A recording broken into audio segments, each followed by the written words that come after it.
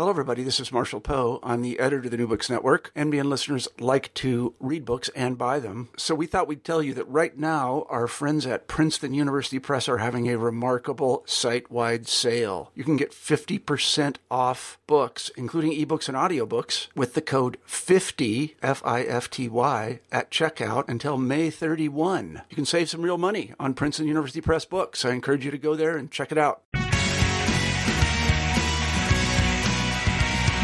Welcome to the New Books in Political Science podcast. My name is Heath Brown. Today I'll be talking to Akugo Emejulu, who is the author of Community Development as Micropolitics, Comparing Theories, Policies, and Politics in American Britain.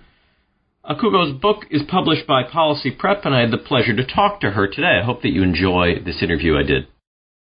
Welcome back to the podcast. As I mentioned, today we'll be talking about the new book, Community Development as Micropolitics, Comparing Theories, Policies, and Politics in America and Britain. I have the good pleasure to have the author of that book with me today. Akugo, how are you doing today? I'm very well. How are you? I'm doing great, and I've enjoyed the book and have been looking forward to talking to you, in part because what you write about is something that, a subject matter that I think is both very interesting, something that I write about myself. Before we get to the book, why don't you tell us just a little bit more about yourself? Sure. I'm a lecturer at the Morehouse School of Education at the University of Edinburgh. And for your American readers, a lecturer in a British institution is the equivalent of an assistant professor. And at the University of Edinburgh, I am a political sociologist, and I have interest in understanding, exploring the sociology of racial and gender inequalities, as well as the sociology of grassroots political movements. Yeah, this is an interesting book because it's both comparative, but it's also historical, and it's also theoretical. And I think it touches on so many different subfields that I think I would imagine it draws a quite wide audience for it. Let's talk about the book and some of just the definitional issues that you confront before we even get into what you analyze. And so, early in the book, you talk about, I think, what must be one of the hardest parts of this, that is simply defining community development. So first, what makes defining this term difficult? And then ultimately, what is the definition that you settle on for the writing of the book? Yes, I mean, this is one of these things that when you're in this field of community development, it is so hard to define because because first of all, the idea of what a community is a contested concept. So, community can either be, community of interest, a community based on location, and the idea of development for who, for what, for what purpose. So those two things combined. So those two concepts separately are difficult, and then trying to combine them together makes things even more problematic. But then also, community development is difficult to define because it really depends on one's own political ideology. And so people on the right might think of community development as something quite narrow, perhaps about advancing, individual liberty and these types of things. And those on the left might see more of the collective potentials for social justice. And so trying to figure out and kind of deliberate between these different positions makes trying to define community development a monumental task. But given all of that, what I've decided to do is define community development as an educational and, how do I define it again? Oh, sorry, that's terrible. Because I've gone through all these things about, it's so difficult for this reason and that reason, and now, of course, I'm blanking. But anyway. Yeah, no, but let me just read from the book, because I think it would be helpful just to kind of get your actual words, and then I can get you to comment a little bit about those. And this is just fairly early, chapter 2. And what you say is, for the purposes of this book, I define community development as a political and social process of education and action to achieve self-determination and social justice for marginalized groups. So that's a big statement. What does that mean exactly? Yeah, first of all, I suppose it's trying to think about community development as this ongoing process, this kind of a process of becoming for those who are taking part in this activity. So becoming, and that's really kind of defined by them, right? So is it about becoming in terms of becoming critical citizens, becoming in terms of the ways in which they think about action, collective action. So it's really trying to, first of all, focus on that idea of community development as this dynamic process. The other thing in terms of this definition is trying to really think about community development, trying to locate it more clearly within the discipline of political science, and really trying to focus on community development as a process of contentious politics. I think that's really crucial to try to include grassroots actors, kind of everyday local people in the process of doing politics. And so I think that's really important to kind of spotlight this idea of kind of everyday local people coming together on their own terms to achieve some sort of goal, but thinking of that as fundamentally political work in which they're trying to achieve some sort of kind of self-defined process, but also they're trying to win concessions from both the state and increasingly from the market.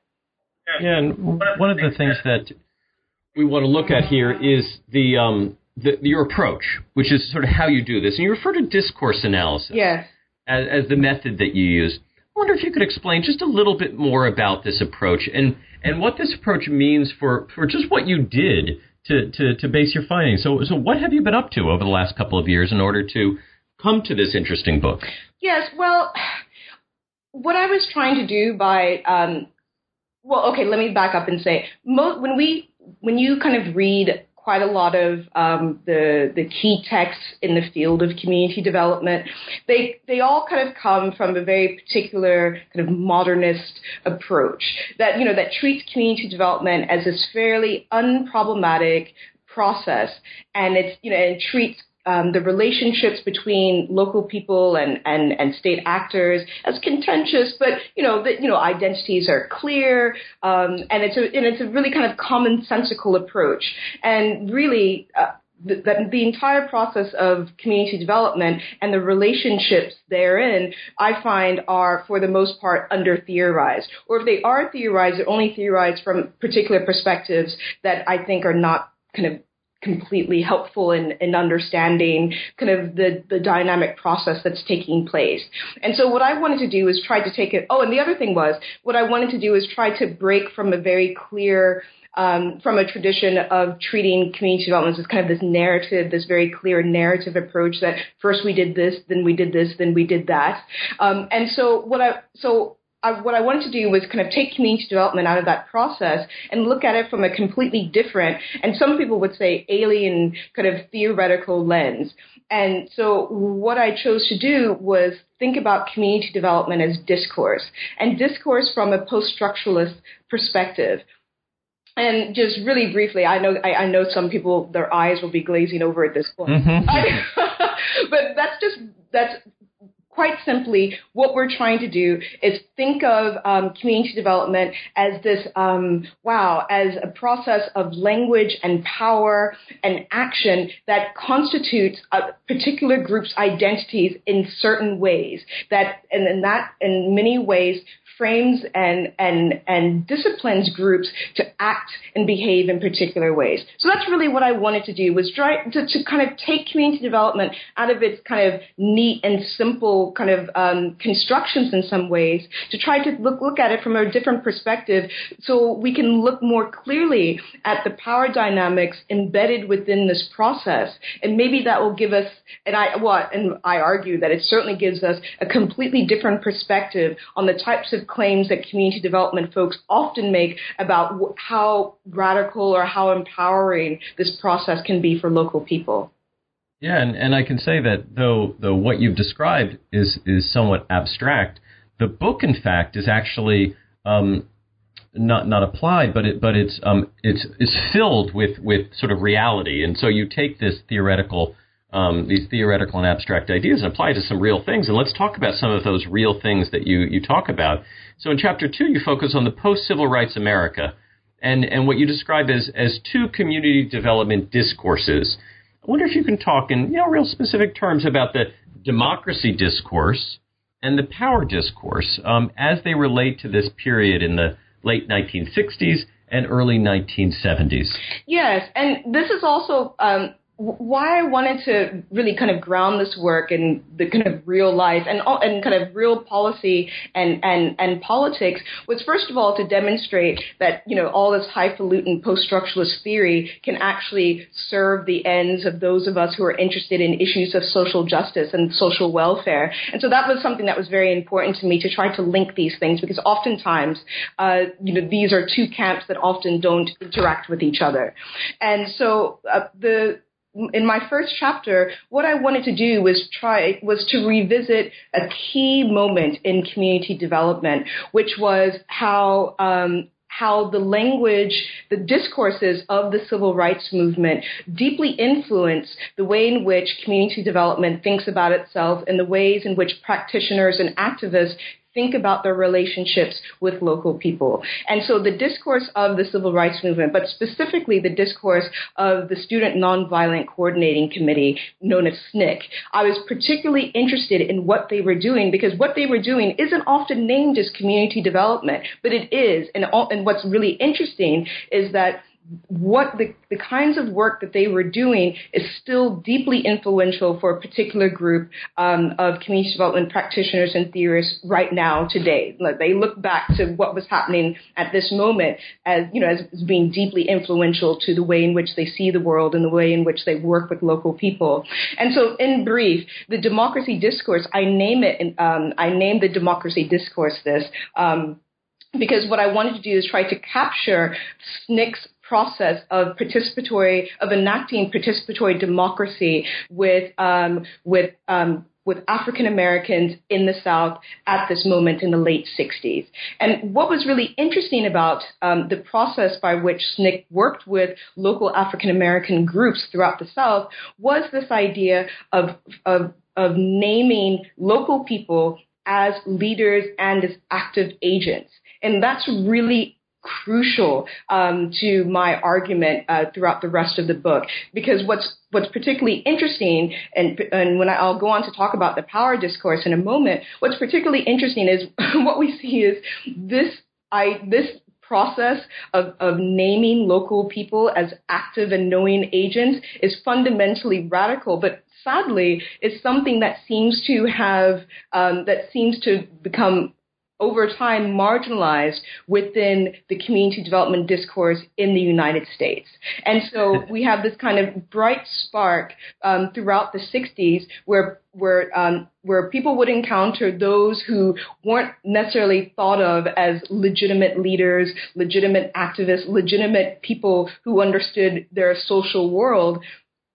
And what we see is this was a very short moment in time, a window closed. And so what I wanted to do was discuss and analyze the processes by which the SNCC and the democracy discourse in general tried to make real this idea of radical democracy.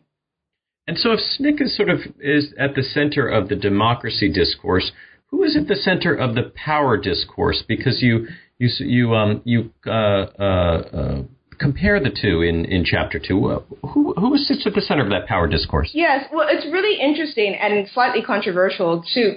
In the power discourse, what I've done is try to combine the theories and practices of Saul Alinsky, famous Saul Alinsky, and Black power activists. Because it's interesting, because as I say in the book, Alinsky and the various Black Power activists actually met and encountered each other in Chicago in the late 60s, and they absolutely hated each other. They did not see eye to eye on anything in terms of the analysis of the social world, the nature of white supremacy, whatever you want to call it. But I combine them with, in the book because essentially they're talking about the same thing. And what the power discourse does, and what's very interesting in relation to the democracy discourse, is that they advance, I think in some ways, actually quite a very traditional view and not particularly radical at all. They advance a fairly traditional view of how we think about local people. And that's that local people, are bewildered, are mystified, are ignorant, and they require, in Saul Alinsky's case, a visionary organizer, or in the Black Power case, they require some form of Black leadership, a vanguard, in order for them to be pulled out of their pulled out of their ignorance in order to work for some sort of social change. And I think that's really important in terms of thinking about community development, because what we see during this moment is not only the power discourse. I have another, I talk about another discourse in this chapter as well, the poverty discourse, which is the social policy experts working in the Johnson administration enacting his Great Society reforms. And what we see at this moment is that, and this is something that we see replicated, particularly in the United States, from this moment till today, is that we see how the elite policy actors dominate local people by defining them as deficient and lacking an understanding of the world. But also the power discourse does the exact same things, but using a revolutionary ideology to define local people as passive and ignorant and bewildered. And then what we see is the democracy discourse becomes slowly marginalized over time. And it's marginalized for a number of reasons, because, for the most part, the civil rights movement achieved many of its legislative aims, but it's marginalized very clearly by the power discourse to say those highfalutin, airy-fairy ideas of participatory democracy and consensus-based deliberations. Those kind of utopian ideas don't have a place for in this world, this new world of pragmatic politics and revolution. Akugo's book is Community Development as Micropolitics, and one of the real interesting parts of this is you don't just stay in this time period in the United States. You also compare this to Britain during the same time period. So what's the difference? What is the nature of discourse around community development in Britain during the late 1960s and early 1970s? Do these same patterns emerge, or is it to work in a little different way? Yes, I mean, it's so interesting. I tell you, living in Britain and Scotland in particular has been a real education for me about, in terms of, because I'm originally from the States, it's been an education in terms of understanding how the state, both at the local and national level, and in particular for our purposes in this book, the social welfare state, how that looms large over everyone's lives. And so, conservatives will be all horrified by this. But, for kind of those who are interested in social democracy and social justice, this means that this is kind of an activist and interventionist social welfare state. And what's been very interesting, for me in the writing of the book is the comparative analysis to see how in Britain in particular we see completely different things happening at this moment. So in Britain, what we have is what we have is, first of all, kind of the elite policy actors. So this is something that's similar to what we see in the States at this moment, are kind of intervening. They recognize the rapidity of social change and the need for a different kind of and a new kind of responsive kind of social welfare. And what we see is the kind of a similar process at work, that in defining, technological change, rapid technological and social changes requires a different kind of state, but these kinds of changes render local people passive, bewildered, ignorant, and require intervention. And so that's one of the discourses that's very similar to the United States.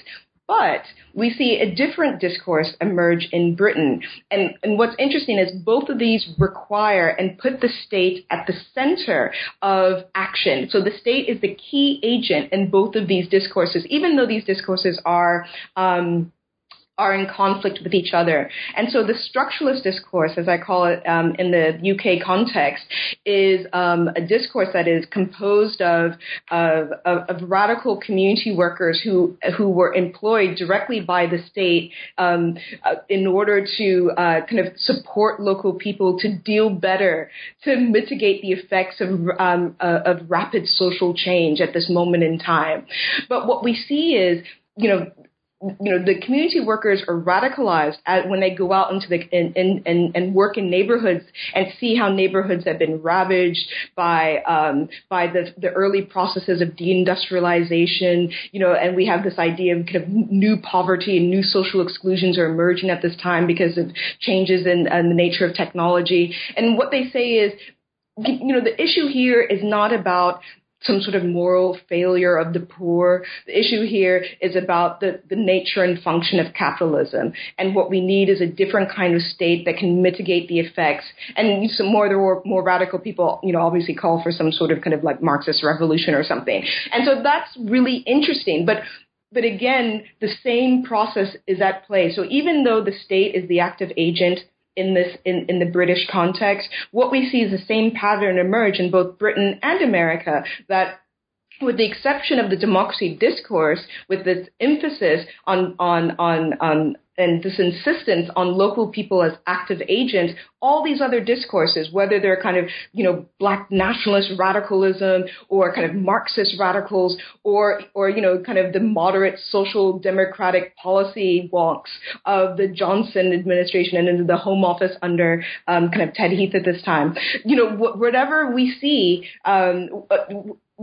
regardless of this, what we see are local people defined as passive and incorrigible and require the intervention of professionals and policy elites in order for them to become real active citizens who are able to kind of make sense of their world and to act in their world in acceptable ways.